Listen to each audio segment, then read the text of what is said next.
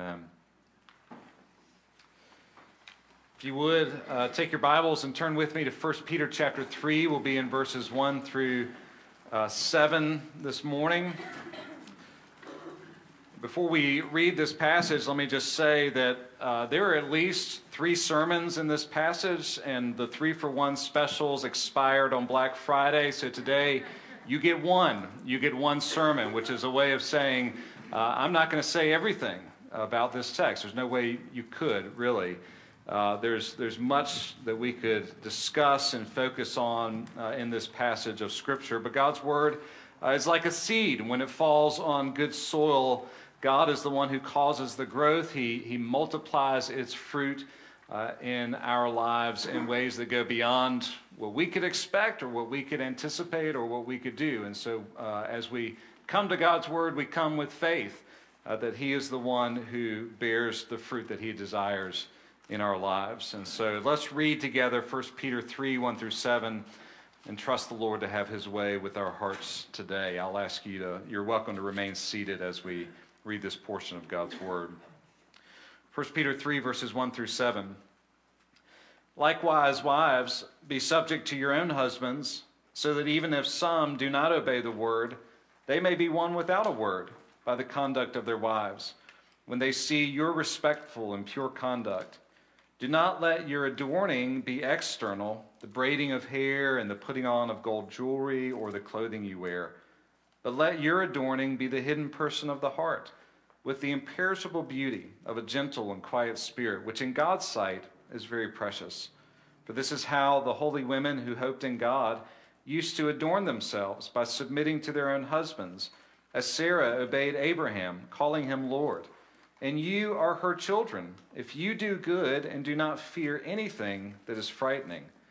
Likewise, husbands, live with your wives in an understanding way, showing honor to the woman as the weaker vessel, since they are heirs with you of the grace of life, so that your prayers may not be hindered. The grass withers and the flower fades, but the word of our God endures forever. Let's pray.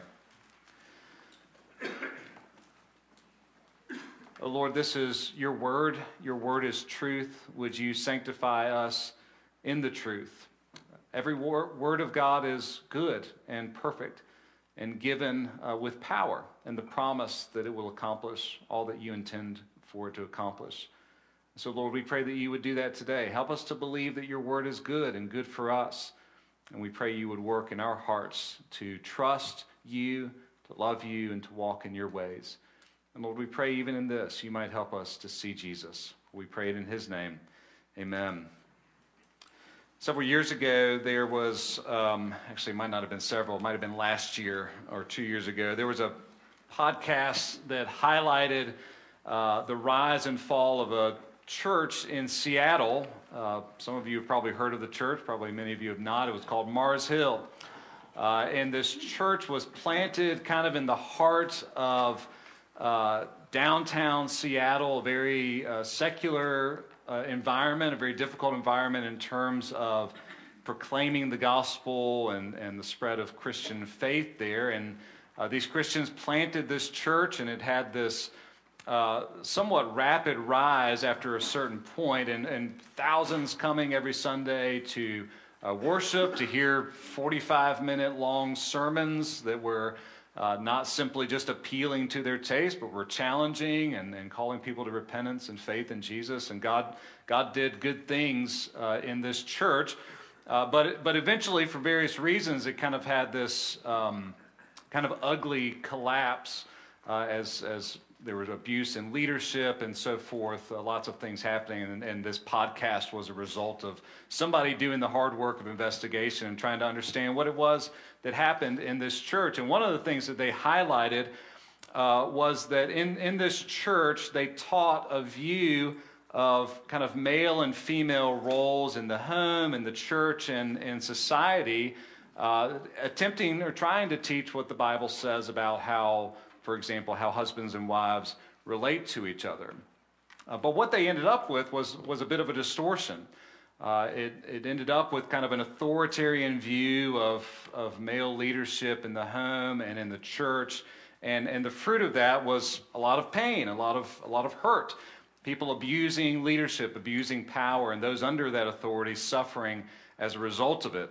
I was having a conversation with a friend of mine who's a minister.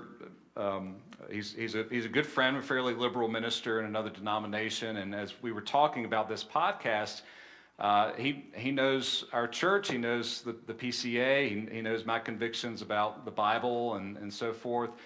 And he knows that I hold to a fairly traditional view of the roles of husbands and wives and try to hold to what the Bible says about that. And he said, as we were talking about this podcast and these abuses of leadership that had come up through this church, he said, Dave, you seem to like women.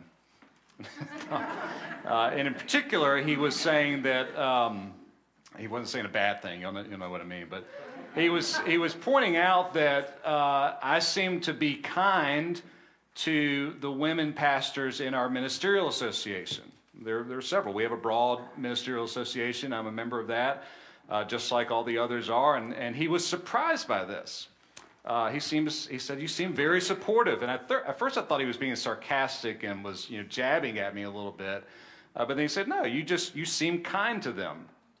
I was surprised that he was surprised at this. But I came to understand that part of what led to his surprise was he had just assumed that what often is a distortion of biblical leadership among men, of biblical roles in marriage, that he had assumed that what he saw as what the distortions that he saw, he assumed that was the reality. And that anybody who held to those particular views must also exhibit them in that same distortion of abusive leadership or authoritarian power and so forth in the home and in the church. And I think that we often, all of us tend to struggle with that to a certain extent. As we talked about last week, when we hear the Bible say to us things like, submit to every human institution, talking about government, and then the words to slaves and servants saying, be subject to your masters. Anytime we hear anybody say to us, there's authority over you, and it's your task to submit to that as you follow Jesus, with all the qualifications that come with that. We talked last week about how anytime we hear that, our hearts immediately say, give me the exceptions. When are the times that I don't have to do this? Give me the exceptions that prove the rule. So it's no different when we come to a passage like this that calls upon wives to submit to their husbands and then lays out the godly character that comes with that. And even, I should say, when we get to the instructions to husbands, that we also have that same kind of reaction of, how do we do this? When are the exceptions to the rule? And I think that we are suffering in many ways sometimes from the same problem that my friend had. That we see the distortions of biblical teaching in the world, and even in the church sometimes, and we say, rightly, I don't like that. But then we say wrongly, therefore I don't like this part of the Bible.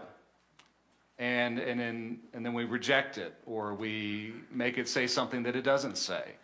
And that's a challenge for us. When what we should be saying is, I don't like the distortions because they're not biblical.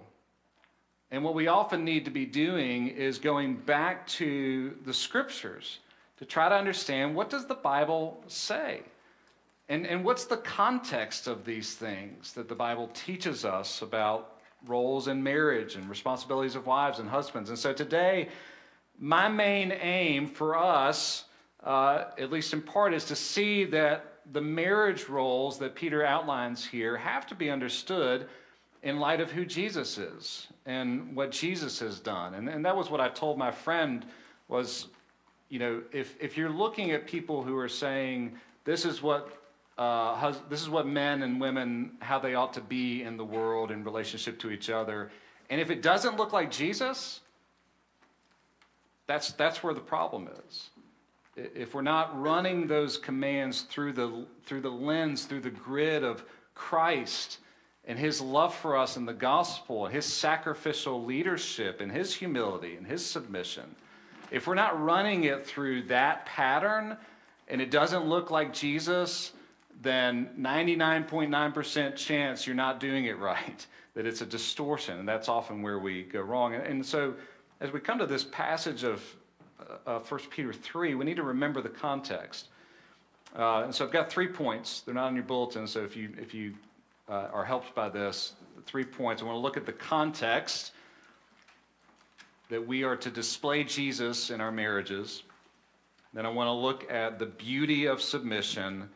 And then I want to look at the humility of honoring others. So the context that we display Jesus in our lives, our marriages, the beauty of submission, and the humility of honoring others.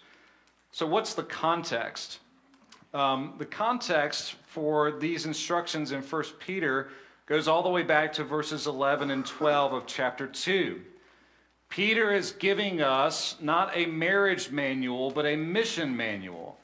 He's telling us this is how you should live as sojourners and exiles, as God's people in the world, as the colony of heaven. And he gives 2 principles in chapter 2, verses 11 and 12. Resist evil and do good. Resist evil, sometimes within, sometimes without, and then do good and let others see you do good so that they might see Christ in you. This is a mission manual. This is instruction about how to be the people of God in this world, bringing glory to him and, God willing, bringing others to see and to embrace Jesus for who he is. And in that context of a mission manual, he gives instructions about how you relate to government, sometimes oppressive government, about how you relate to, for their context, slaves and masters, servants and masters. For us, perhaps employees and employers, those types of relationships. How do you relate to others in those relationships when sometimes they're unjust and you're doing good but suffering for it as a result of your faith in Christ? And then finally, in that context of a mission manual, how do wives and husbands relate to one another? And so the context for this is the mission of the church. How do I display Jesus Christ and his gospel in my relationships, to authority, in the workplace, and in the home? And so when we come to this passage, we need to remember Peter is giving us instruction about marriage as part of his broader aim that we show Jesus Christ and his gospel in all of our lives. And if you miss that context, if you kind of wrestle the text out of that context, that's where these distortions often come in. We remove it from the cross and the resurrection of Jesus as if it's disconnected, and it's not. All Christian instruction is rooted in the work of Jesus for us, and we have to remember that. So Peter calls us to this task in that context, displaying the grace of God in our lives, sometimes to strangers, sometimes to our most intimate of companions. So let's look first now at the beauty of submission, the beauty of submission. I want you to believe and to know that this is a beautiful thing that Peter calls us to, that it's not just Peter calling us to it, that it's Jesus calling us to this, and therefore it's good and beautiful. Notice that Peter gives instruction to all wives, but then he focuses in on a specific situation to some wives who may live with an unbelieving husband, whom he describes as one who does not obey the word, namely the gospel. And so in this context, notice Peter's instruction to them. It says, likewise, wives, be subject or submit to your own husbands, so that even if some do not obey the word, they may be won without a word by the conduct of their wives when they see your respectful and pure conduct. You hear the mission emphasis in that, don't you? Peter is giving these wives instructions about how to live in a relationship with their husband has not yet converted to Christ. Now, in that context, in the first century, it would have been highly unusual, and it would have seemed subversive if a wife did not follow her husband in his religion and his worship. And so if a wife is converted to Christ and the husband is not, that looks like trouble in that context. And there might be a temptation from the outside to look in and say, that's bad, that's not good, this wife is causing trouble. And there might even be a temptation on the inside for the wife to say, I've got to aggressively convert my husband. And Peter pushes back against both of those things. And he encourages wives in this situation to patiently trust the Lord and to display the beauty of Jesus in their lives, not arguing their husbands into the kingdom, but displaying the truth of grace in their own conduct, so that their husbands might be won, as Peter says, without a word, simply by seeing their lives on display. Sometimes people listen to us because they want to listen to us and it's already established. Other times people will listen to us because of the way we've treated them, the way we've loved them, the way we have encouraged them and shown up and been present in difficult times. Oftentimes we are in a situation where we have to earn the right to be heard. And Peter is in some ways encouraging these wives to not throw off the authority of their husbands simply because their husbands aren't believers, not to argue them into the kingdom, kind of manipulating them in some way, but rather in submission to their authority in the home, to lovingly live for Jesus and let their lives shine for him so that their husbands would see it faithfully lived out even in the midst of a difficult situation, see wives loving husbands when it's hard and not giving up on them, and maybe won to Christ in that. Their obedience to Jesus results in their loving submission to their husbands, winning them often without a word. I think it's worth pausing here and maybe defining what we're talking about when we talk about submission. So just a few things, what it's not and what it is, okay? What submission is not? Just three things briefly. Submission in this context is not blind and unquestioning obedience. Following Jesus as Lord puts all other obligations at least one rung lower. It makes the submission to a husband relative to submission to Jesus. We talked about this last week. When those two authorities collide, if human government says sin and Jesus says don't sin, we always obey Jesus. We don't forsake that for human authority. And the same isn't true in the context of marriage. It's not a blind and unquestioning obedience. Submission does not mean that you have no recourse for help in a difficult or dangerous situation. That's never the case. It does not mean that you take your personality, your convictions, your opinions, and squash them deep down and simply become a molded replica of your husband, his thoughts, his convictions, his opinions. God made you. He made you in his own image, and that brings infinite dignity to all people, male and female. If you're a wife in this situation, you've got a personality, and God gave that to you. You've got an opinion, you've got convictions, you've got thoughts, you've got gifts, you've got strengths, all of which are gifts from God. And the call to submission is not a call to take those gifts from God and push them aside and simply be a rough imitation of who your husband is. It also doesn't mean that you never try to change your husband. Peter's telling wives how to change their husbands, right? Honor God so that they can be won without a word. It doesn't mean you don't try to change your husband. What is it then? It's an attitude of the heart produced by grace that affirms a husband's leadership and uses your gifts to help him carry it out.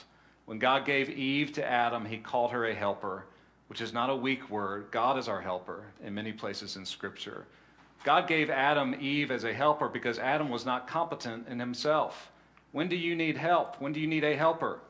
When you can't do things on your own, and you need another to come alongside you to be your powerful partner. And it's in that context that this call to submission is given. It's an attitude of the heart produced by grace to affirm a husband's leadership and use your gifts to help him carry it out. And I want you to notice especially how Peter emphasizes character in this.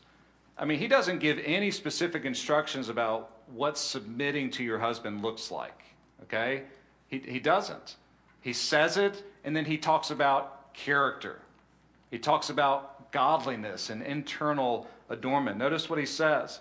Don't let your adorning be external, braiding of hair, putting on of gold jewelry, or the clothing you wear. Let it be the hidden person of the heart with the imperishable beauty of a gentle and quiet spirit, which is precious in God's sight.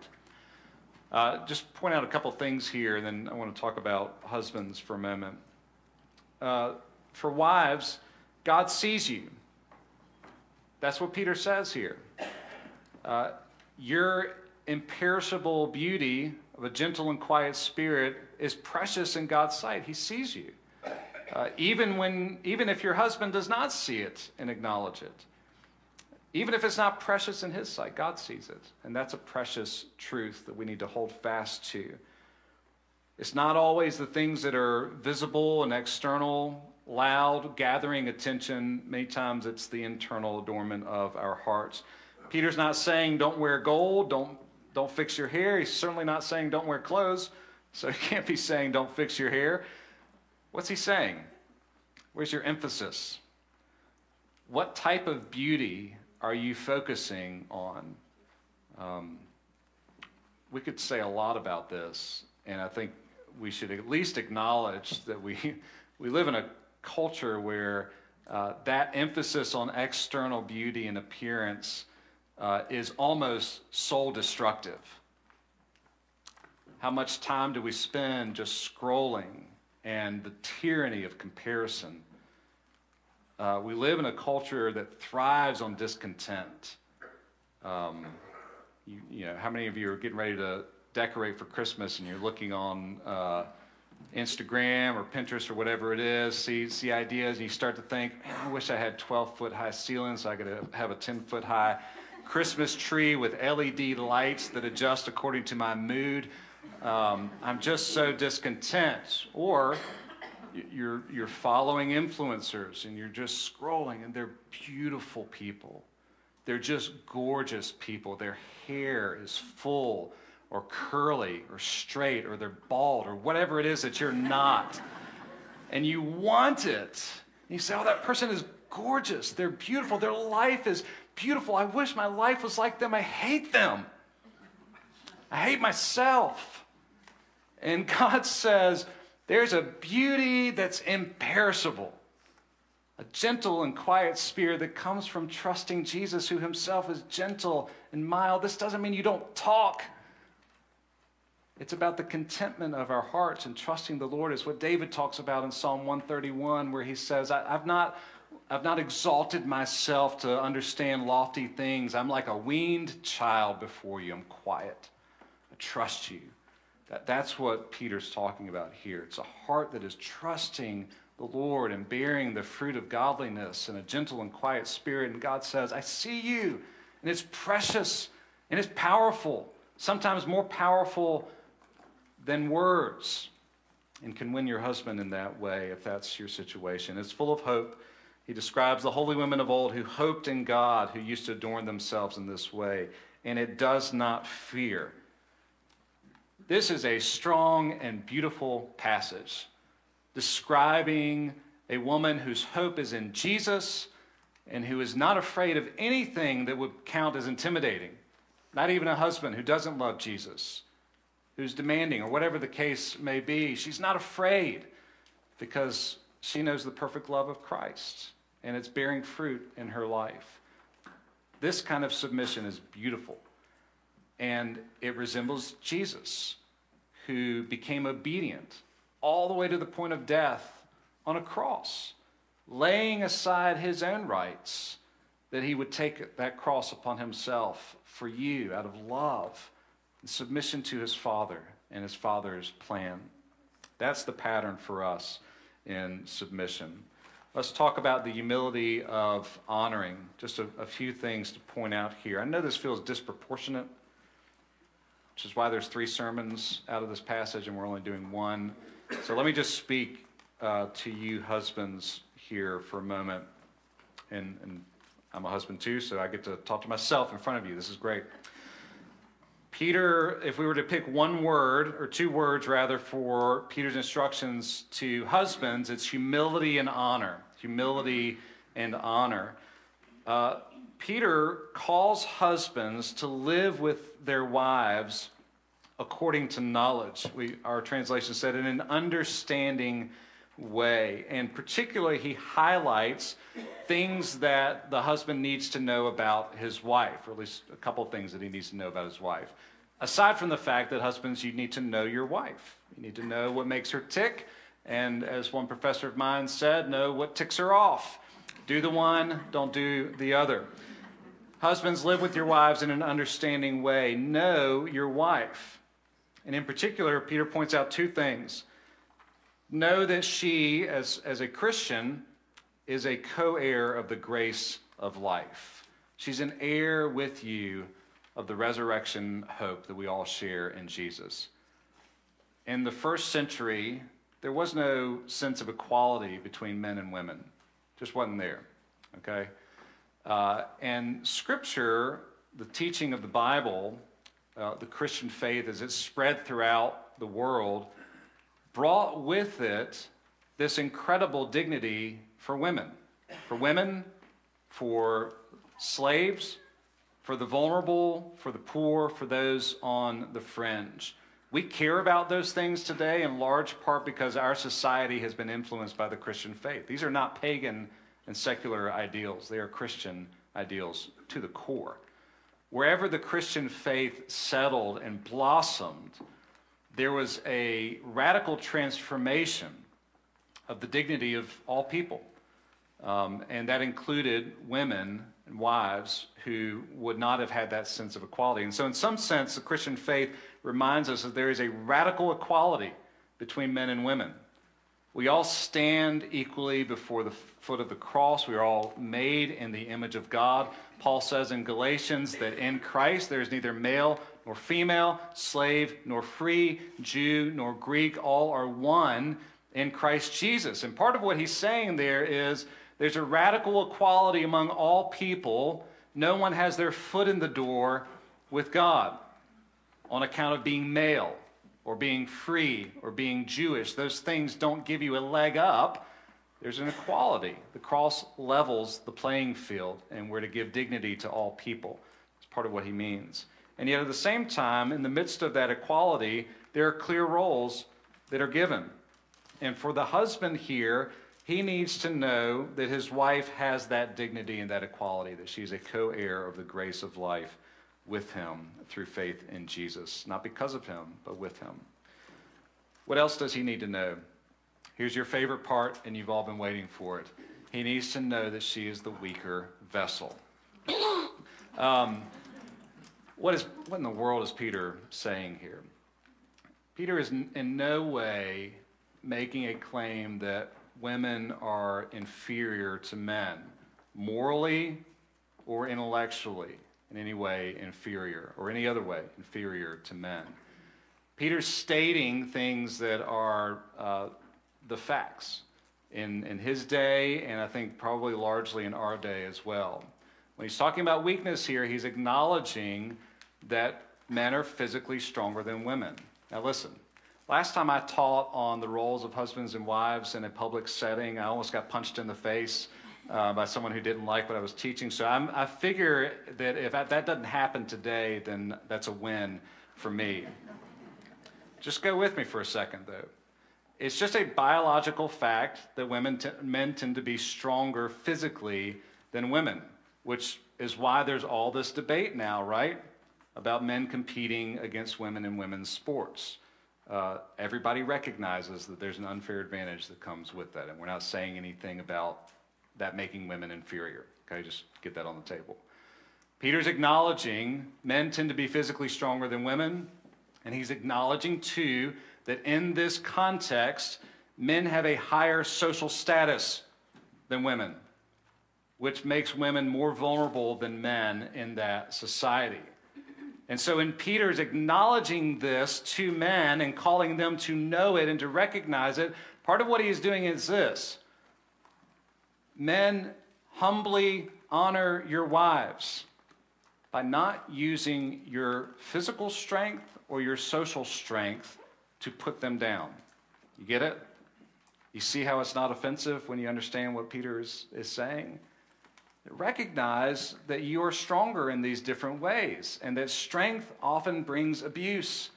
Strength often brings oppression towards those who are vulnerable. And Peter's saying to husbands, if you follow Jesus, you follow one who is the strongest of all. You follow one who has ultimate authority and power. And what does he do with his authority and his power? What did Jesus do with his authority and his power?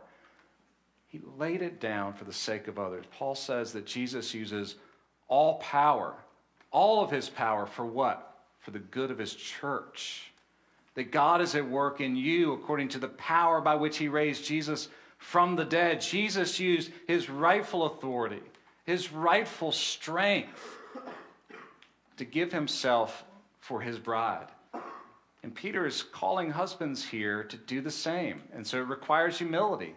It requires saying, I will use what God has given me not to my own advantage primarily, but in service to others. And to remember that service does not negate leadership for Christians. It defines it. It is at the very heart of what it means to lead, to serve others with the gift that God has given you. Jesus modeled this in himself. Psalm 103 says that God knows that we're frail. He knows our frame, our makeup. He knows that we're dust, and it leads him to compassion. And Peter is here reminding husbands, you have strength physically, socially, that your wife does not. And that should not lead you to a use of that strength that is sinful. It should lead you to a use of that strength that is compassionate and loving and sacrificial, just like Jesus. Let me end with just an illustration and then a question as we close. Perhaps some of you are fans of the Marvel Cinematic Universe and the 14,000 movies that have come out of that. Perhaps some of you have recently seen the newest series that's come out of this called Loki. The character is at least based on Norse mythology, so think Thor, Odin, Loki. Loki is one of the sons of Odin, these Norse, little g, quote unquote, gods in Norse mythology.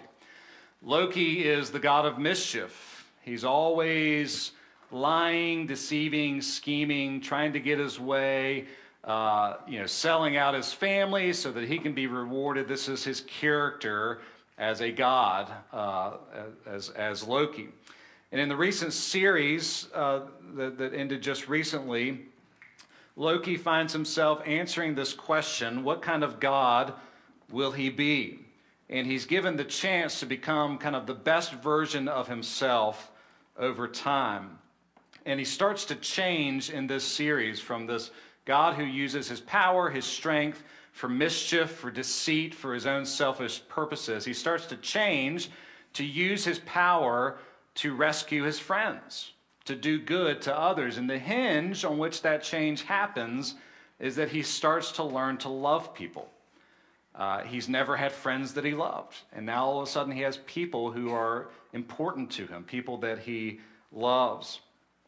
And it's his love of his friends that he ultimately wants to preserve. And so towards the end of the series, he starts to kind of wrestle with this question of what does he ultimately want? What kind of person, what kind of God does he ultimately want to be? And he realizes that what he ultimately wants is to love and to rescue his friends. But in this, he learns the paradox that to finally be happy and to finally get what he wants, he has to die for the sake of those he loves. And in that kind of dying, he finds life. And as we watched the ending of the series and saw this kind of dramatic redemption unfold, I thought to myself, I thought several things, but at least one thing I thought was, that has nothing to do with Norse mythology. That's just not at all at the heart of what these old myths are teaching. But you know what it does have to do with? It has to do with Jesus. They're borrowing this from the gospel. This is not coming out of, Scandinavian mythology. This comes from the story of Jesus, because Jesus is the one who, in seeking his ultimate joy, gives himself for the sake of those whom he loves. Jesus is the one with all strength and authority who lays it down out of love for us and then takes it up again in resurrection power and uses that power still to bless, to preserve, to keep, to build up his bride, his people. Husbands, your leadership must look like Jesus. It must be defined by service, sacrifice, love, and honor toward your wife. And that only comes from knowing the humility of Jesus, who humbled himself to become obedient to the point of death on a cross. And when you know the humbling love of Christ in that way for you as his bride, that alone will enable you to honor your wife in the way that you ought to use all that God has given you in service for her, and that is leadership. What kind of marriage does Christ call for among his people? What kind of marriages? He calls for marriages that display Jesus in the world.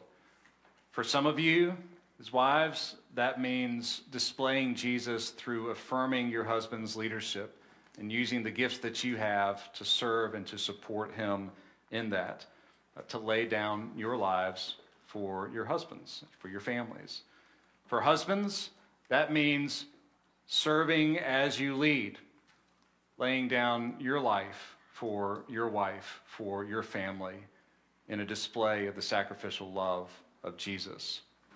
And if our lives, our marriages, look like Jesus, then that helps us to resist evil and to do good so that others might see through us Christ, his gospel, and his grace. May he do it in us. Would you pray?